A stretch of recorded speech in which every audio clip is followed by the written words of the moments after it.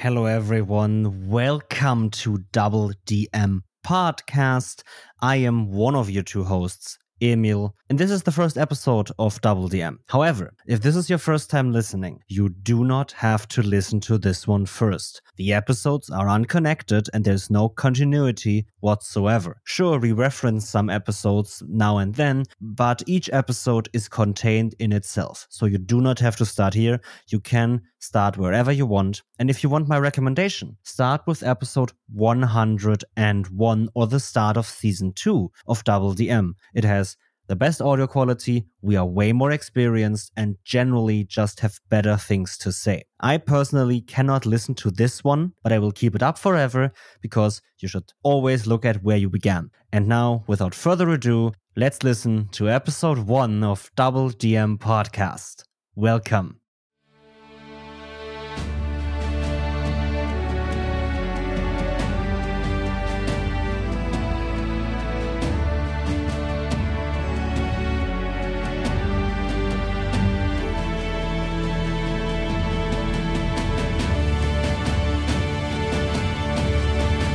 Welcome to the very first episode ever of Double DM, a new podcast of two DMs from Germany just talking roleplay stuff, especially D&D, but other systems as well. If you want to hang out, be sure to follow us on our channels, and let's get into the first episode. Today we are here just to introduce ourselves. My name is Niels. I'm from Germany, living in Berlin. And with me today is... Yes, my name is Emil. I'm also from Berlin, living here since my birth. That's good. Probably. I hope so. Yeah, it would be weird if you would live here before that, to be honest. Yes, kinda. So, would you like to give us an introduction on who you are? Okay. Who am I? Real quick. I'm 21 years old now. I mostly play D&D these days, but I also play German role-playing games since the very beginning of my role-playing career, you could say. The Black Eye, or in German Das Schwarze Auge. Yeah, I study computer science in Berlin. I am getting ready to move out of my parents' house right now. Mm-hmm. While still in quarantine, of course. And yeah, that's actually also how this podcast got done, because we both are in quarantine, or not in quarantine, but in lockdown, and wanted to talk D&D and stuff, because we both are... I think every DM is a very talkative person.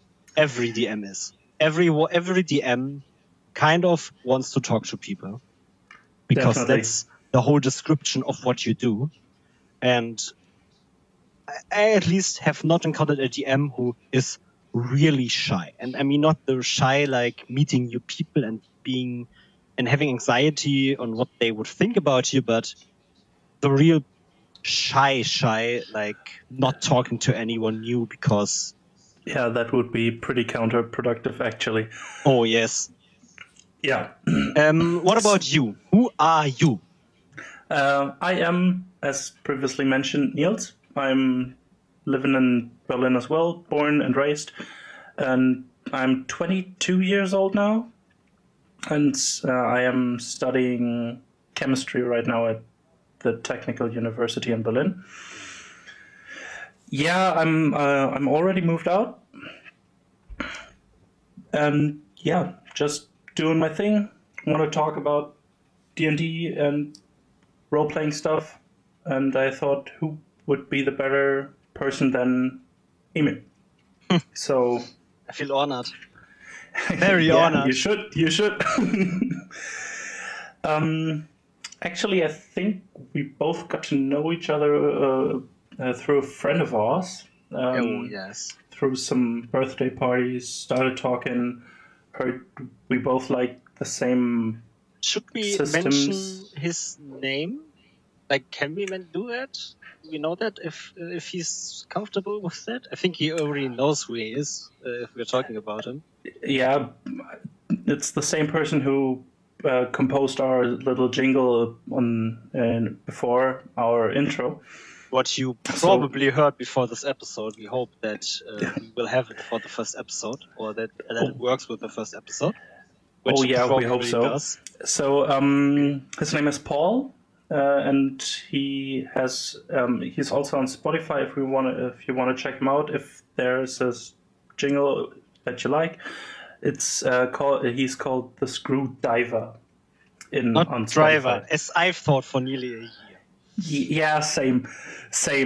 It's just like a screw and then a diver, not the driver. Yeah. Didn't he drop his first EP like recently? I think actually it was a second. Oh, a second! Oh my god! I think that I didn't hear the first one. Yeah.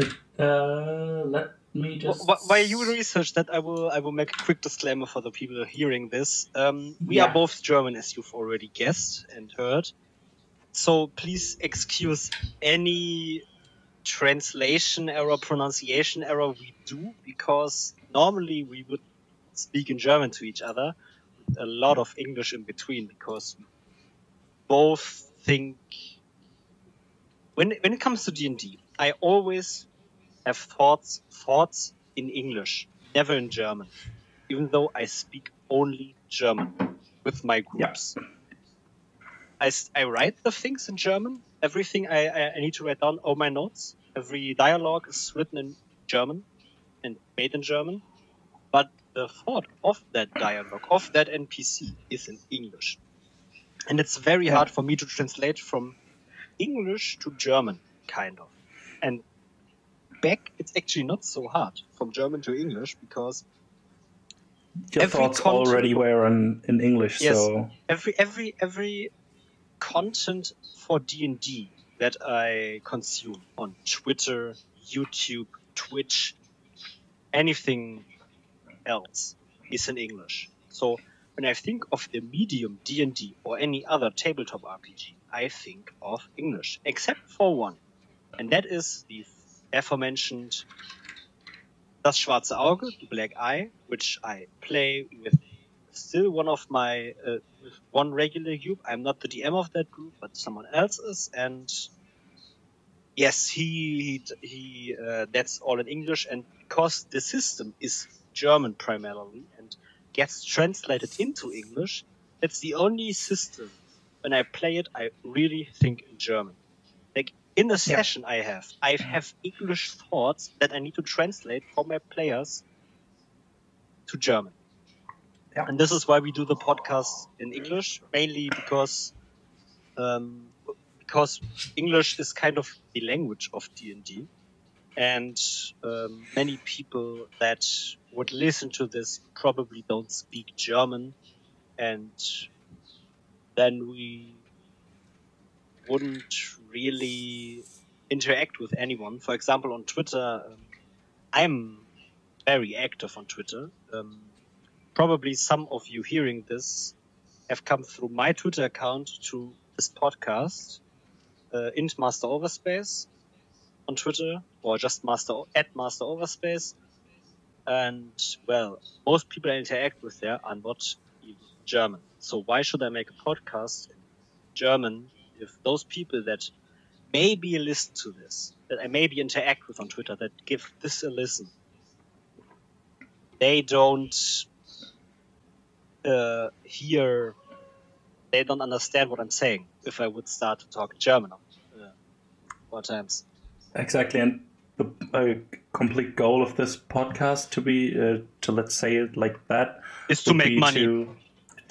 Exactly. No, it is to interact with you guys, to just spurt out some ideas we have in our heads, talk about stuff, all of that. And it wouldn't be possible with such a range if we wouldn't do it in English.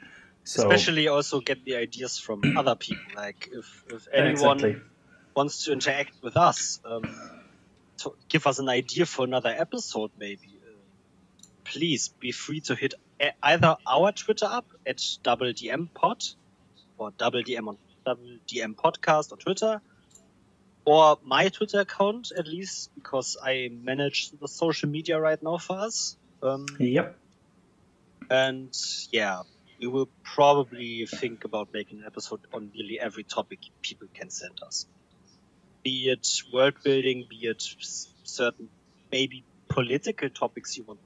Like, everything that is tabletop related we could do. If anyone wants to talk about the implications of Joe Biden as president has on D&D, and we actually think about this and find something, can make an episode about it. But I don't want to get into politics on this podcast. Definitely not. It's just, if it has some ties to somewhat of a role-playing mechanism, game, system, whatever, we will probably talk about it, but it wouldn't, or it will not be a direct political podcast. Let me get this out there. Nazis are shit.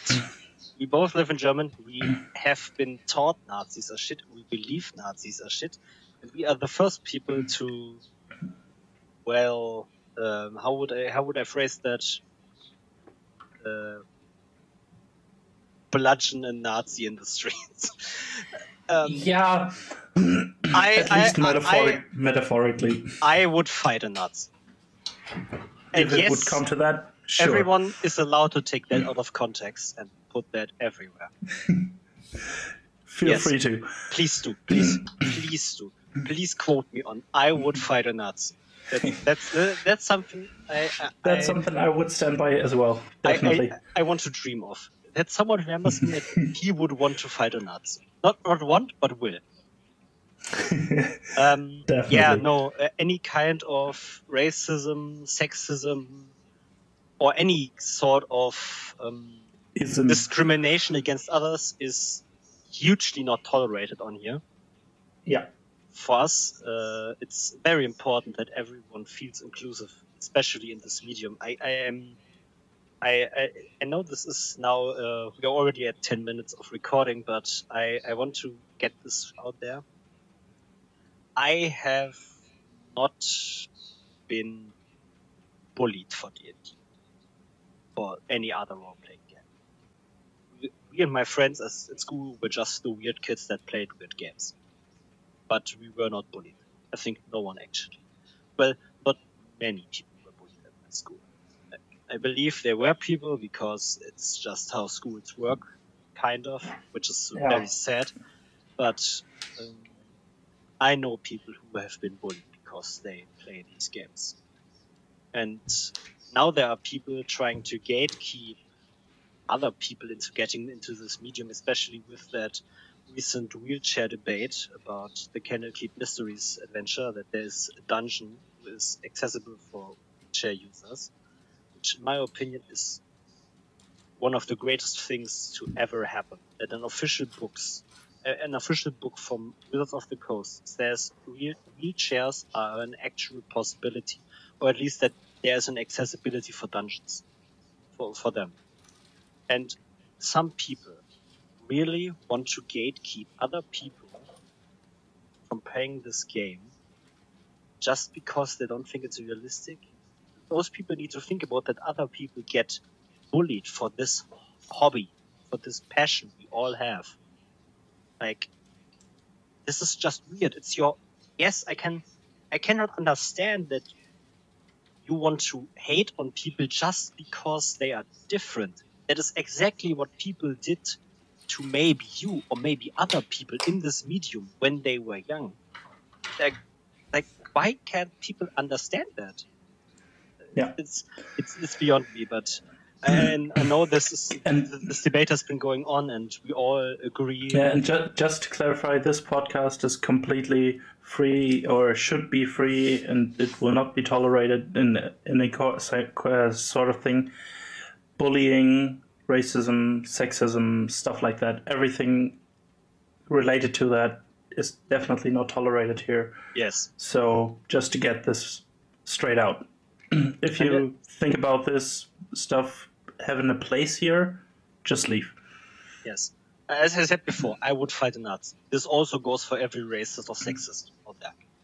Exactly. I will fight you if I have to. So, And I want to. after we got all this stuff out of the way, I think we can get right into the first episode. Wait. We have to talk about something. Is it the first about EP or the second EP from Screwdriver? Oh, yeah, right. It was actually the second. Okay, so he has 2 EPs on Spotify. No, it was the first EP, but he has an album on there already. Oh, okay, so and 2 singles. So he has some music on Spotify that people can listen to. I have listened to the EP that came out recently, and I really liked his music. I knew he made music, but I never really listened to him because since we are not in the same school anymore, I and Paul, we don't get to interact much except for birthdays or something, or any celebrations like that. So I just saw the account on Instagram that he had one, and I thought, hey, wait, that's Paul, but never really acknowledged that it is really a music account from him. But now that I have found out that he actually has an EP, I have also listened to it, and it's actually really, really great. I actually love the music. My favorite single is the Thirst single, which he dropped last year. Yeah, that's my favorite song of him. So, yeah.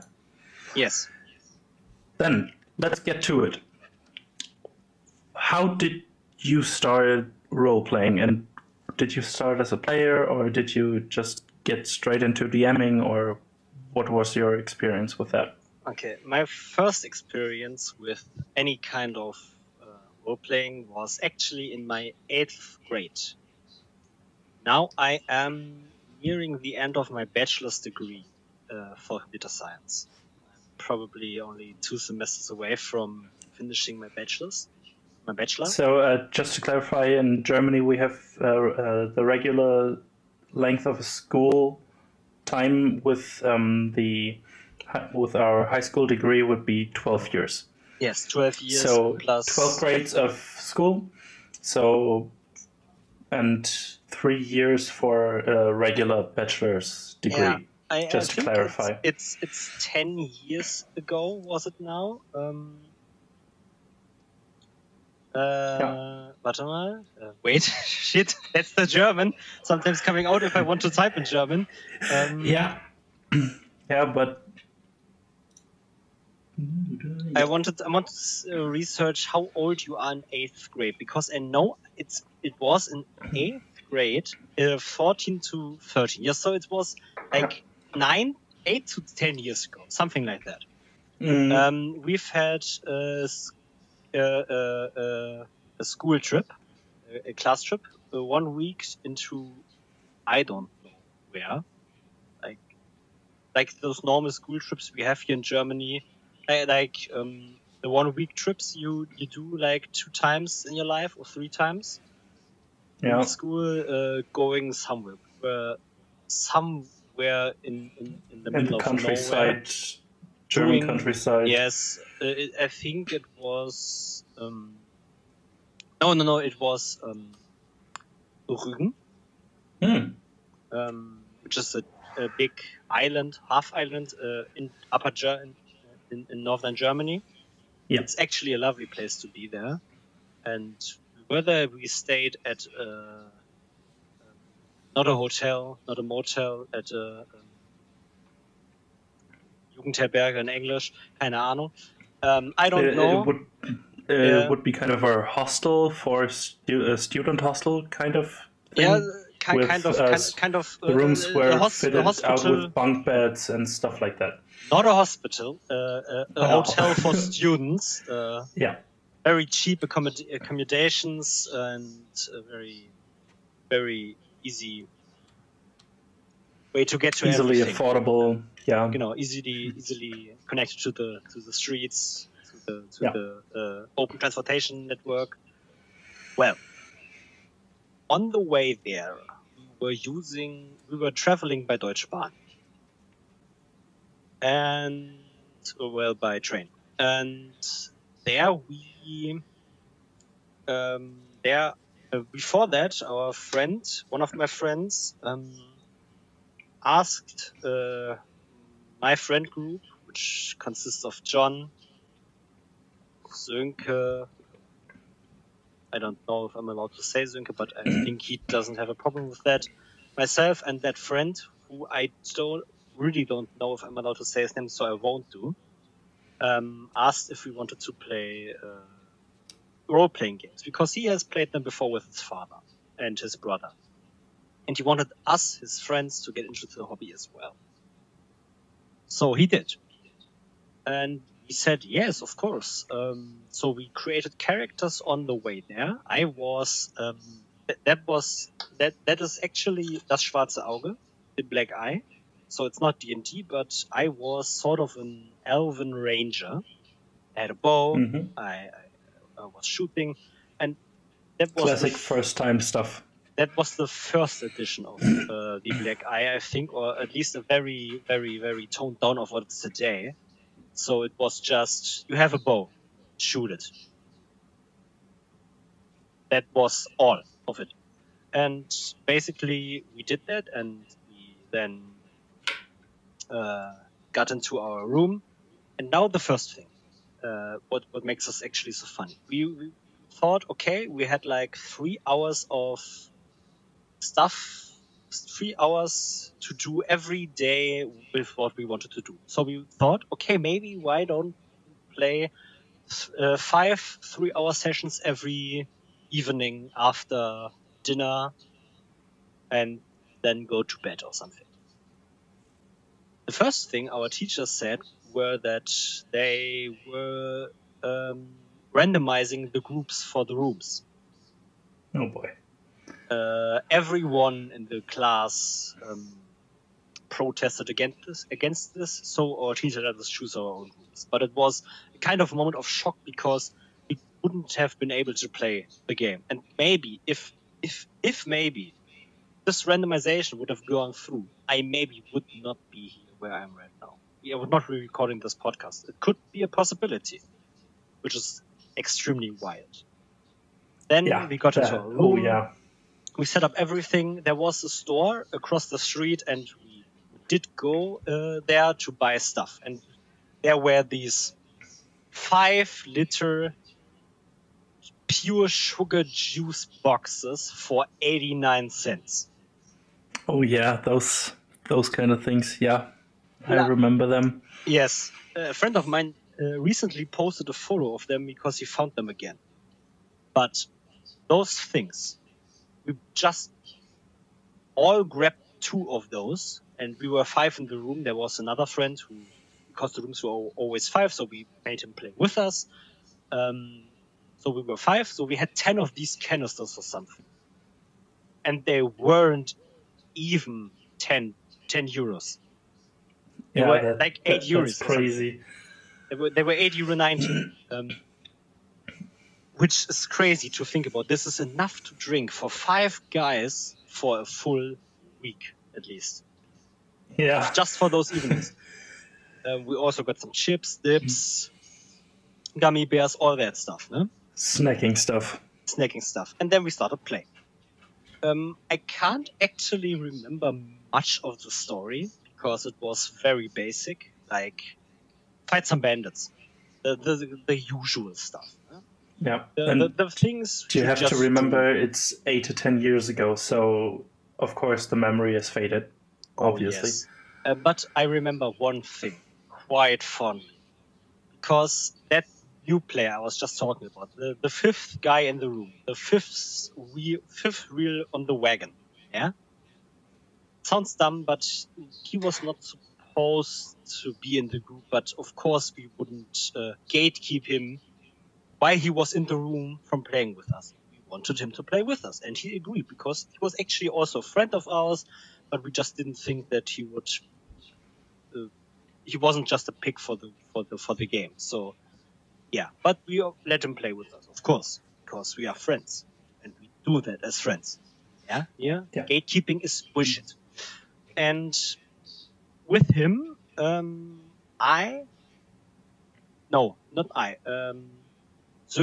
dwarf and his half-elf or elf went to the blacksmith.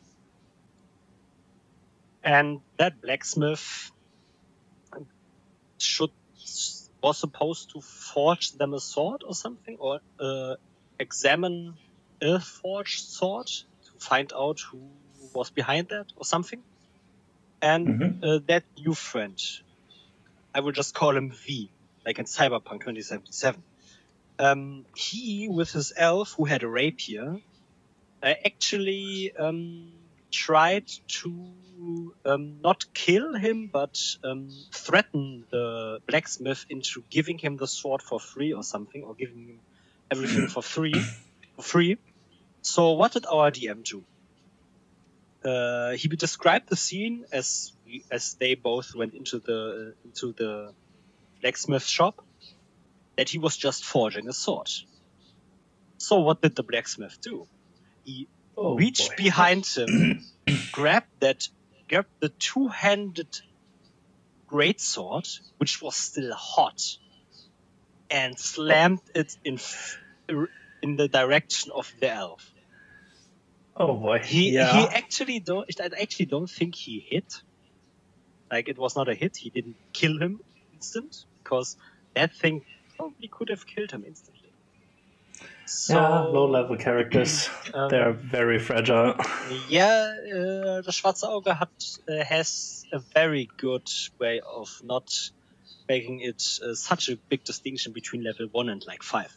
You don't gain enough many hit points, but there's other ways of progression, like advancing in skill sets and so on.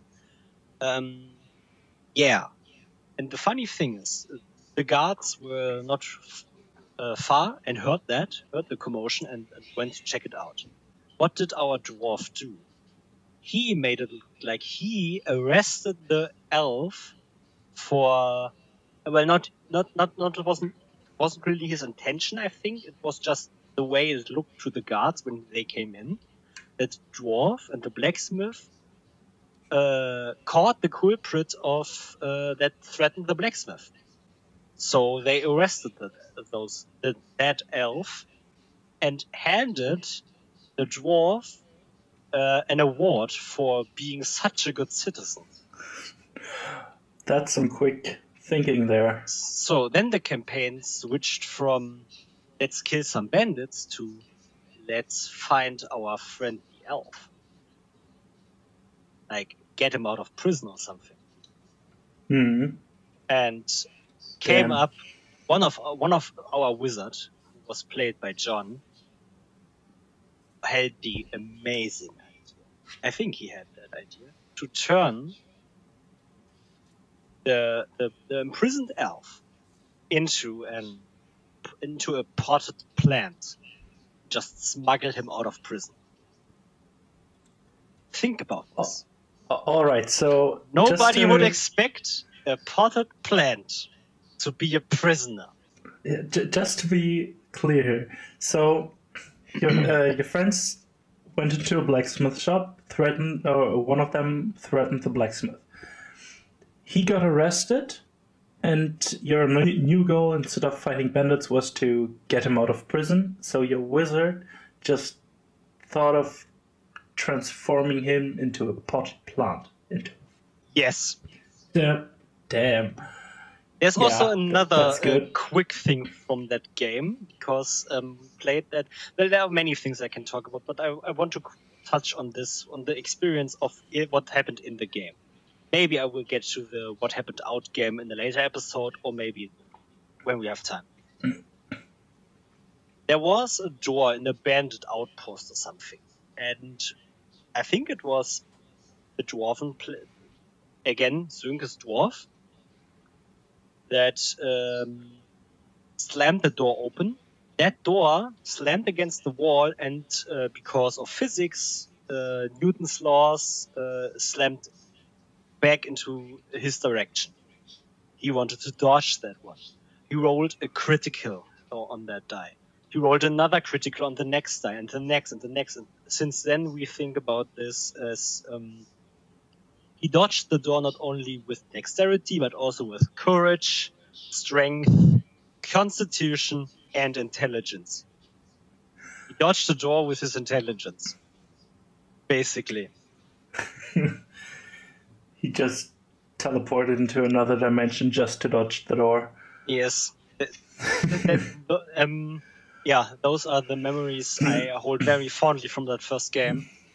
There were also some out-of-game memories. For example, one time our teacher came into the room to check if we were sleeping because we were like 12 years old.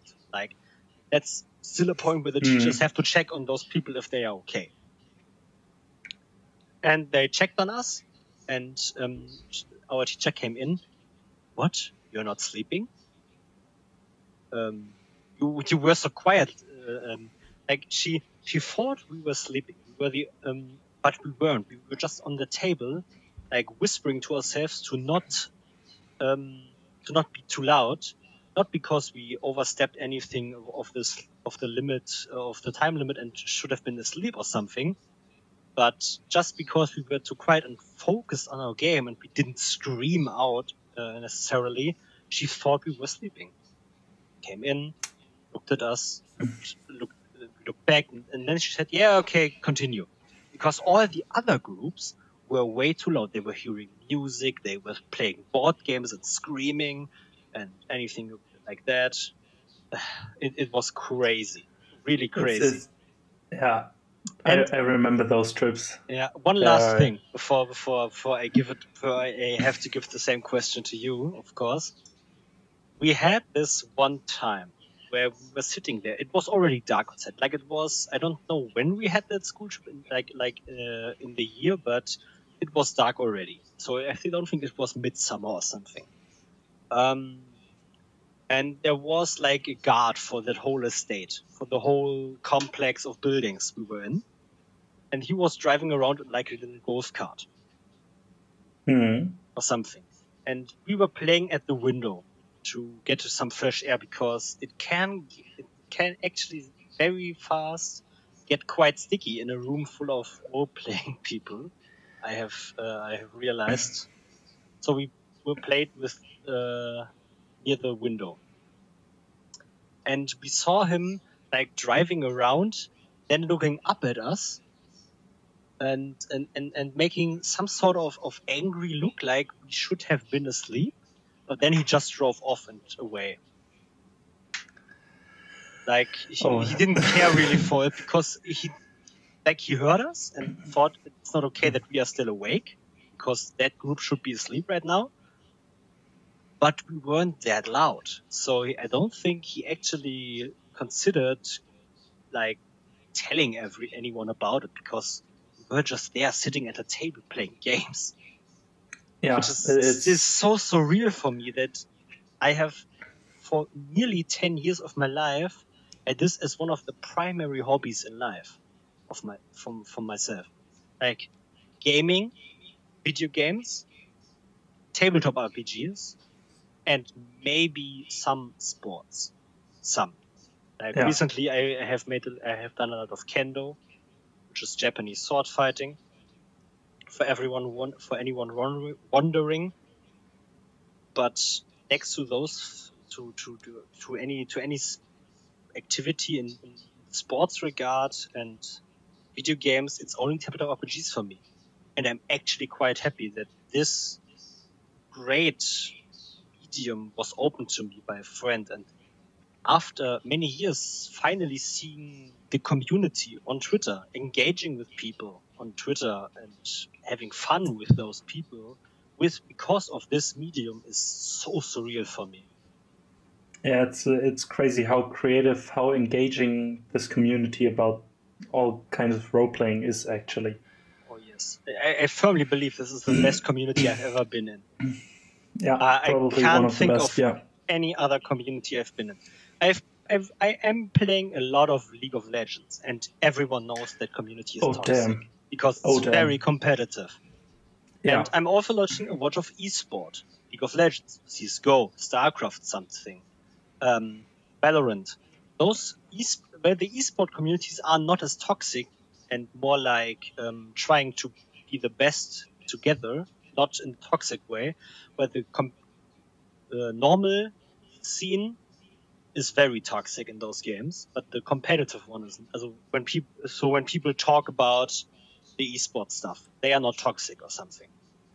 But in game, nothing has blundered me nearly so shocked actually that the community of D&D and tabletop RPGs is so nice to each other, so inclusive, so engaging with each other, so fun to be with. Yeah, it's and surreal. on all the different channels you can think of, Twitter, Reddit, even comments down on under YouTube videos. If you have a question and ask them, nobody will judge you for you having that question. They just answer it the way they think they would handle it, or give their opinion on it. It's pretty damn nice. Sure, there are some exceptions, like every forum experience is that there are some people that are just, that's easy. Why are you even asking or something when you ask a question on a forum? But that's just normal experience. This forum, this has nothing to do with D&D. That's everywhere. I see it especially when coding. Like there are so many people asking a question, and some people just write, "That's fucking easy. Get wrecked, scrub," or something. Like this is not helpful. The D&D community actually has not that much of it, because those people are, as you said, a surprisingly so low amount of it. They are so helpful. It's crazy. It's really crazy. So, before I take up all the time, I would like to ask you, what is your first story of playing or DMing D&D? D&D. So actually, my first time encountering or engaging in a actual game of D&D was in a game which you DM'd. Actually, we played at John's, I think. Yes. And we played Horde of the Dragon Queen. Oh yeah. I have to say something about that quick. That campaign is still ongoing, but just with other people and other characters. Oh, damn. And I think it was about 6 years ago? 3 years or something, I think. No way. It was the time when John still had his girlfriend, his first girlfriend. That was when we started university. That was 3 or 4 years ago. All right. Damn. Yeah, then about 3 to 4 years ago. And I rolled the stereotypical first-time noob character, a human fighter. And I actually rolled pretty well on the stats. But Sönke, the player you mentioned before in your first story, had a similar kind of character he wanted to play. He was a ranged bullfighter, I think. Yeah, exactly. But he rolled so incredibly high on every damn stat that I was nearly useless, but was still included in everything we had to do. That was awesome. So yeah, that was the first time I engaged in a game of D&D. My first role-playing experience was actually through a German online television channel called The Rocket Beans. Oh yeah. They had this pen and paper stuff called Tears. That was the first thing I played with a group of people, and the first time I played role-playing games was actually as a DM, because we were all new to the hobby, and somebody had to run the game. So I just said, well, let me do it then. Yeah, someone has to do it always. Definitely. And it was looking back at it, it was just a mess. I copied the story nearly 101, but it was I wasn't really that experienced, so I was kind of startled, flustered when not when not everything went according to the plan. It was just that's something I just learned in DMing over and over and over again.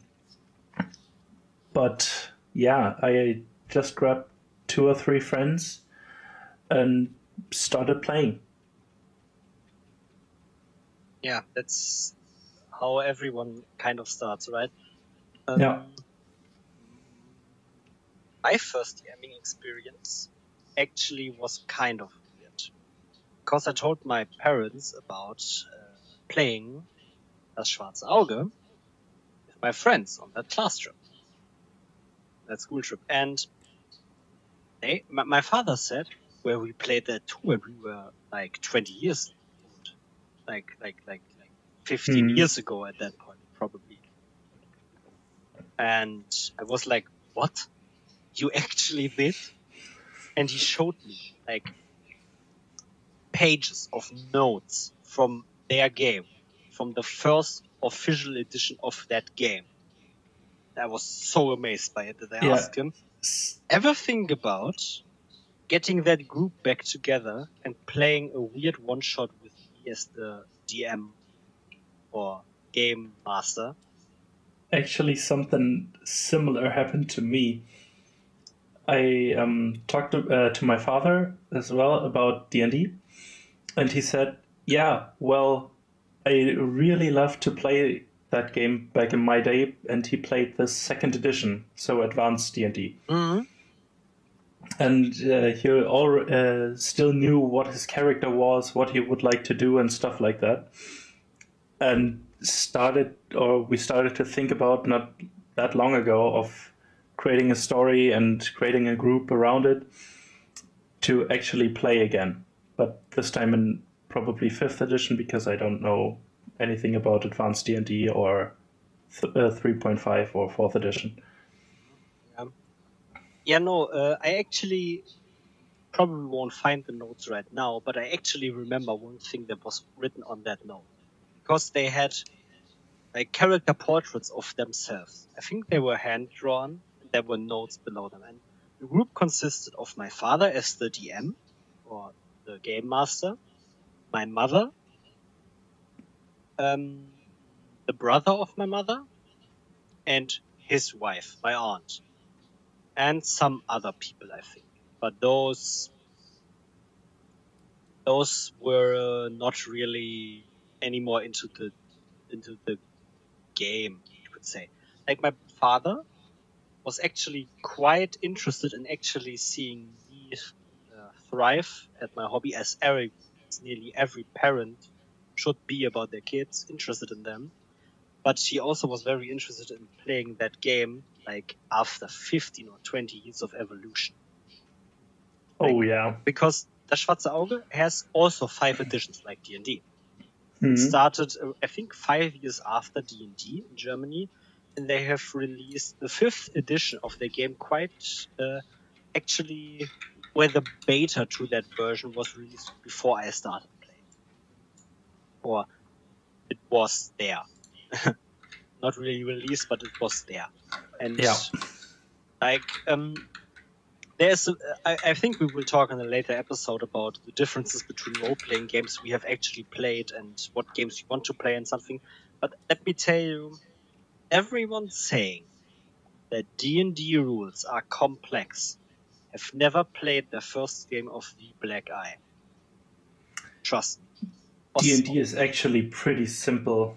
Yes, but I think there are people that want to change the rules to be more complex. And let me tell you, sometimes you don't want it to be complex. You want it to be simple. I think that's actually the thing why I like D&D, because it's so simple and I can do whatever I want with it. Yeah, but you can do it even. You can do a more complex version of it with more skill sets, skill checks, and something like that. You can make it as complex as you want without over complexifying it, if this is even a word. Mm-hmm. Yes. You have the amounts, or you have a good amount of stuff that is very simple and just as simple as it should be. and you can have the ability to make it more complex. And I just searched for it. The release for the Black Eye was in 1983. And actually, the German release for Dungeons & Dragons was 1983 as well. Yeah, I think that's actually... The official release was 1974, but in Germany it came into the bookstores and stuff like that in 1983. So 9 years later, right? Yeah. For the Black Eye to D&D first. Yes, I think I don't know about this, but I think that they wanted to do another role-playing game for the German circuits, because let's face it, D&D was made by Americans. So maybe those German authors thought to themselves, why not make it a ground-up German system? Like, I don't know if there's really any differences between that, but I actually think that the thought process behind that is that they want to make their own system instead of just converting the rules into German. Because now let's get to the 5th edition of the Black Eye. For example, with the skill checks you just mentioned. What do you think a skill check in the Black Eye actually is? Is it a straight roll with a dice of your choice? What is it? Do you know that, or should I? Yeah, I actually played one game where you DM'd as well. I think it's you roll 3 dice, if I'm correct. Yes. For each in a array of so you have 3 rolls which contribute to the skill check level. You have your skill level, which you can use to correct those or you can correct the rolls you missed by the amount you missed. Yes. And no. Depending on what you have left, that is the amount of not winning. That would be wrong. Success. The quality level of the success of the skill check, and it's different to D&D. So the lower you roll, the better you do. Yes. It's a 1 is the critical hit, a 20 is the critical miss on a roll. You have 8 ability scores in the game, not 6. 8. There are dexterity is split up into the sleight of hand aspect and the dexterity aspect, and we have another stat which is called courage. So that's 8 then, and the other stats are just intelligence, wisdom, constitution, strength, charisma. Those are the stats, and from those 8 stats, every skill check, of which there are not like 20 in D&D but 60 different skill checks. Every skill check has a different, unique composition of 3 of those 8 abilities that you have to roll for it. Like, it's very, very detailed for a check to find tracks of any sort of thing. You would need to roll, I think, a dexterity check to see if you can follow them. You will have to roll, I think, a wisdom check to know which track there are, and a constitution. No, that's wrong. I will look this up very fast. Mm-hmm. And there so we have it. Yeah. Oh, we have it. You have to roll courage, intuition, which is wisdom, and dexterity to get the roll for tracking. And everyone Instead that says D&D is not complex enough, those rules from the Black Eye are not, in my opinion, complex, but they are way more complex than D&D.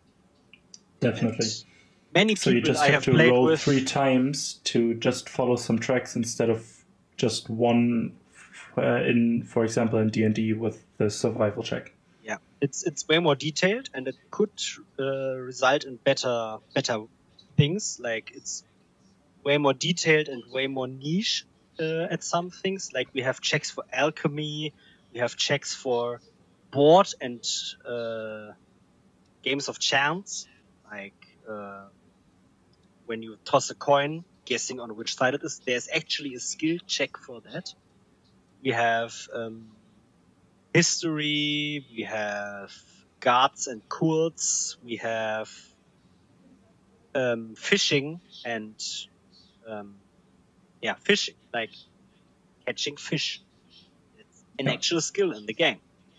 Like that's it's just it's a positive and a negative thing, I think.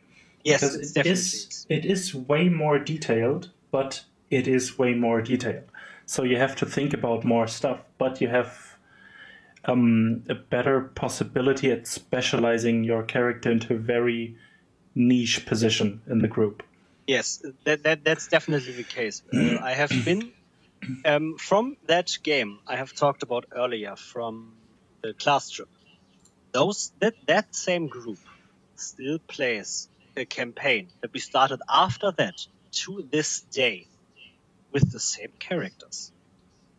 Like some switches happened because one wanted to switch from a half-elven wizard or sorcerer or magic user to a dwarf. And then he switched back recently because the dwarf is now a king and can't go on adventure anymore. Yeah, it would be definitely very weird if he did. Where he actually does, kinda, but sometimes he just has to stay home and protect his kingdom and his people. Yeah. Yeah. Are there any other funny stories you want to talk about? Anything interesting that you want to get out there in the world that happened recently or very early on in your DMing or playing campaigns, whatever? Very recently, actually, we started an online campaign due to the lockdown, and with a homebrew setting of mine, which is still under construction or in progress. You just have to imagine if you get on at the edge of the map, there's something like there be dragons or still under construction, please leave. So it's still in progress, and they got it's a first level campaign, and the plan is to get it to level 12, 13, so a bit of a longer campaign. And they got a quest to find out what happened to some missing persons in a special area. The usual stuff you begin. The usual first level stuff, exactly. So they found out there was a group of bandits hiding in an old, ancient, abandoned dragon temple. The first thing they did when they found the temple was it had a big metal door. The first thing they did is they knocked, and then they wondered, why did they expect us? We just got shot up by 5 bandits with their short bows. Why did they do that? They couldn't know we were coming. But you knocked on just a big fucking metal door. Yeah, A player nearly died, failed 2 death saves until the bard just used healing word. But damn, that was a fucking close call in the first 1.5 hours into the game. Actually, that's it happens. Really close. Yeah, but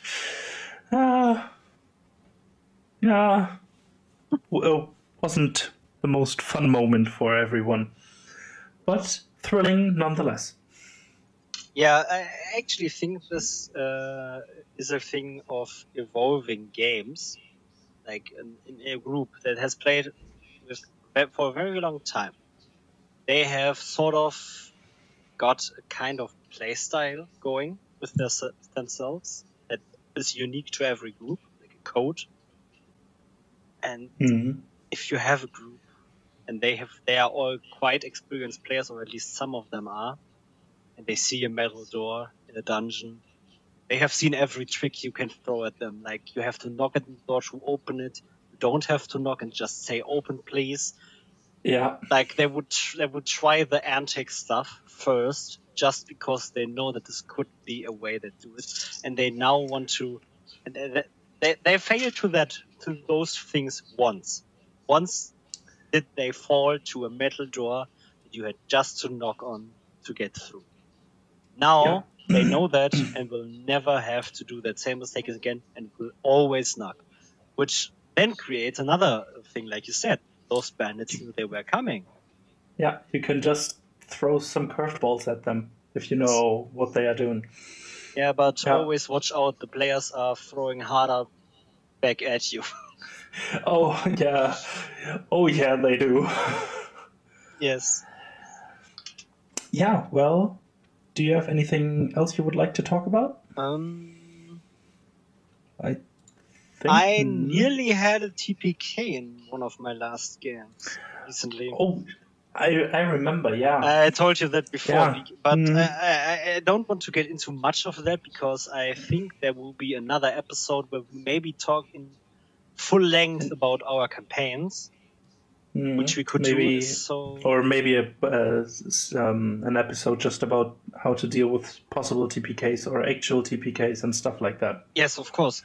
Probably. Yeah. That game, my players tried to talk with some people with the information they have gotten over the last course of months and sessions. And I've made it clear that they need to have that information at the ready. So... As you should. And yes, and they blundered it. Like, it happens. Sometimes you just think the information you say is correct, even though your notes say otherwise. Sometimes people just talk, which is good, because then there are no awkward pauses from you. But sometimes those people, like, they thought someone was a high up representative of a cult, which he was not. He was just, they were just a nobody. And the players thought they were the real deal. And so they used their name as a way to get into the castle, which didn't work. They asked themselves why. And they were brought to the leader of the castle, the actual leader. Were put in front of the door to the leader.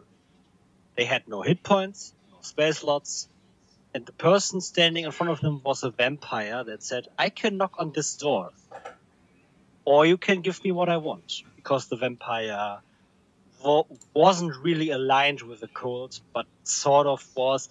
It's hard to get into, but basically my players tried to use the information they have gotten from me, didn't use it correctly, and nearly ended with TPK that I kind of... I wanted to save that campaign. I didn't want it to end in TPK, actually. But I would have killed them all if they made another mistake at that point. Like, they had the possibility to get out, but if they did something wrong, they were dead. And I told them that. I am not taking pity on them. Yeah, I mean, as long as it's all clear to everybody, I mean, that's just how you can't always succeed in everything you do in D&D or in any role-playing game. That's just how it works. Exactly. If you just mess up enough things for you to not being able to succeed anymore, you just can't. You can try to escape with your lives and maybe try something else or at a different time. But yeah, that's just how it is. And if they avert it, the TPK, that's good. And if they don't, that just happens. Yeah. But that Still. doesn't mean that the experience was any way worse. If they were Yeah, or TPK, less enjoyable. we would have played probably a few weeks of one-shots for me to get a new campaign ready, because it would have been very sudden for me that the campaign ended, so it would have taken some time to prepare. And I've gave my players, I would have had a survey at the ready, like a Google document, where I was asking, should we play a store-bought campaign, a completely homebrewn one, or should we somehow return to this campaign, like new characters? Because, well, they were sent off to find that cult. If they don't report back to their officials, they will send in new people. That is something that is bound to happen. So they could play those new people if they want to, but they survived for the time being. We don't know. They are still in the castle. That's always a possibility. They are split up, completely cut off from each other, and now I need to prep some stuff for that, because I did not expect them to be split up this way. Yeah, well, splitting up the party, always a good idea. That's just the nature of D&D as a DM. Yeah. You have to prep some stuff after every session, just because your players threw a curveball or something at you, or just hit you in the face with something. Yeah. So, as a general tip after the first episode, don't over prep stuff, because you will not be able to anticipate every move your players do, and even if you could, it would use so much of your time. So just prep the things you need, and have fun with the game and the hobby in general. The best tip I can give is, obviously you need to be somewhat good at improv. Not necessarily be creating a story from the ground up in a second, but if the players want to talk to a vendor in the city, you need to think about what that vendor looks like, and that is something you kind of need to get good of over the time. But everyone has something, like books, video games, movies or TV shows or whatever, music, any kind of those things. Yeah. Just think about the things you like from there. Like, if you read Harry Potter, there you see description. When you read the books, there are descriptions of the characters. Those descriptions are something you can always use.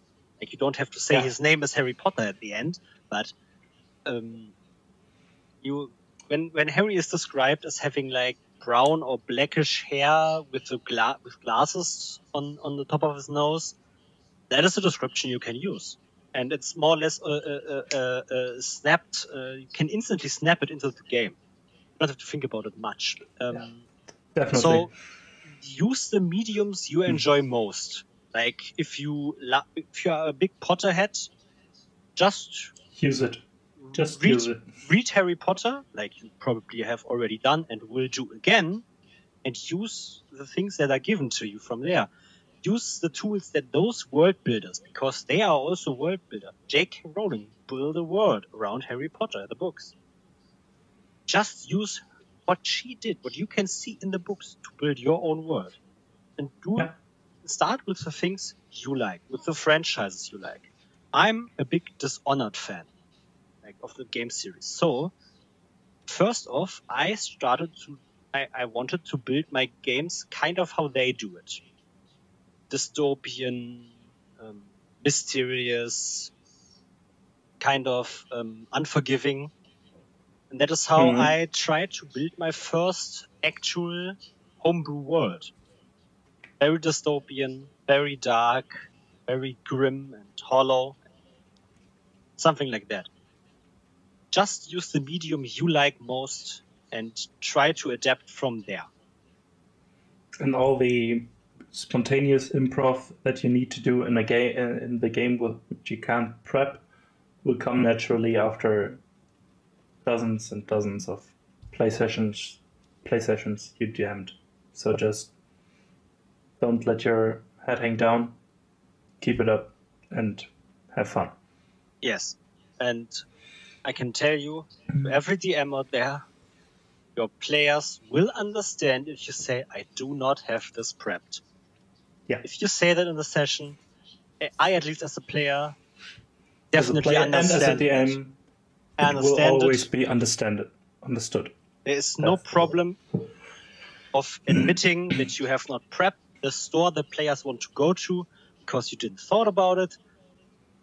Just ask them nicely to not be too hard on you about that. They will understand. They want to have fun. You will have fun with them.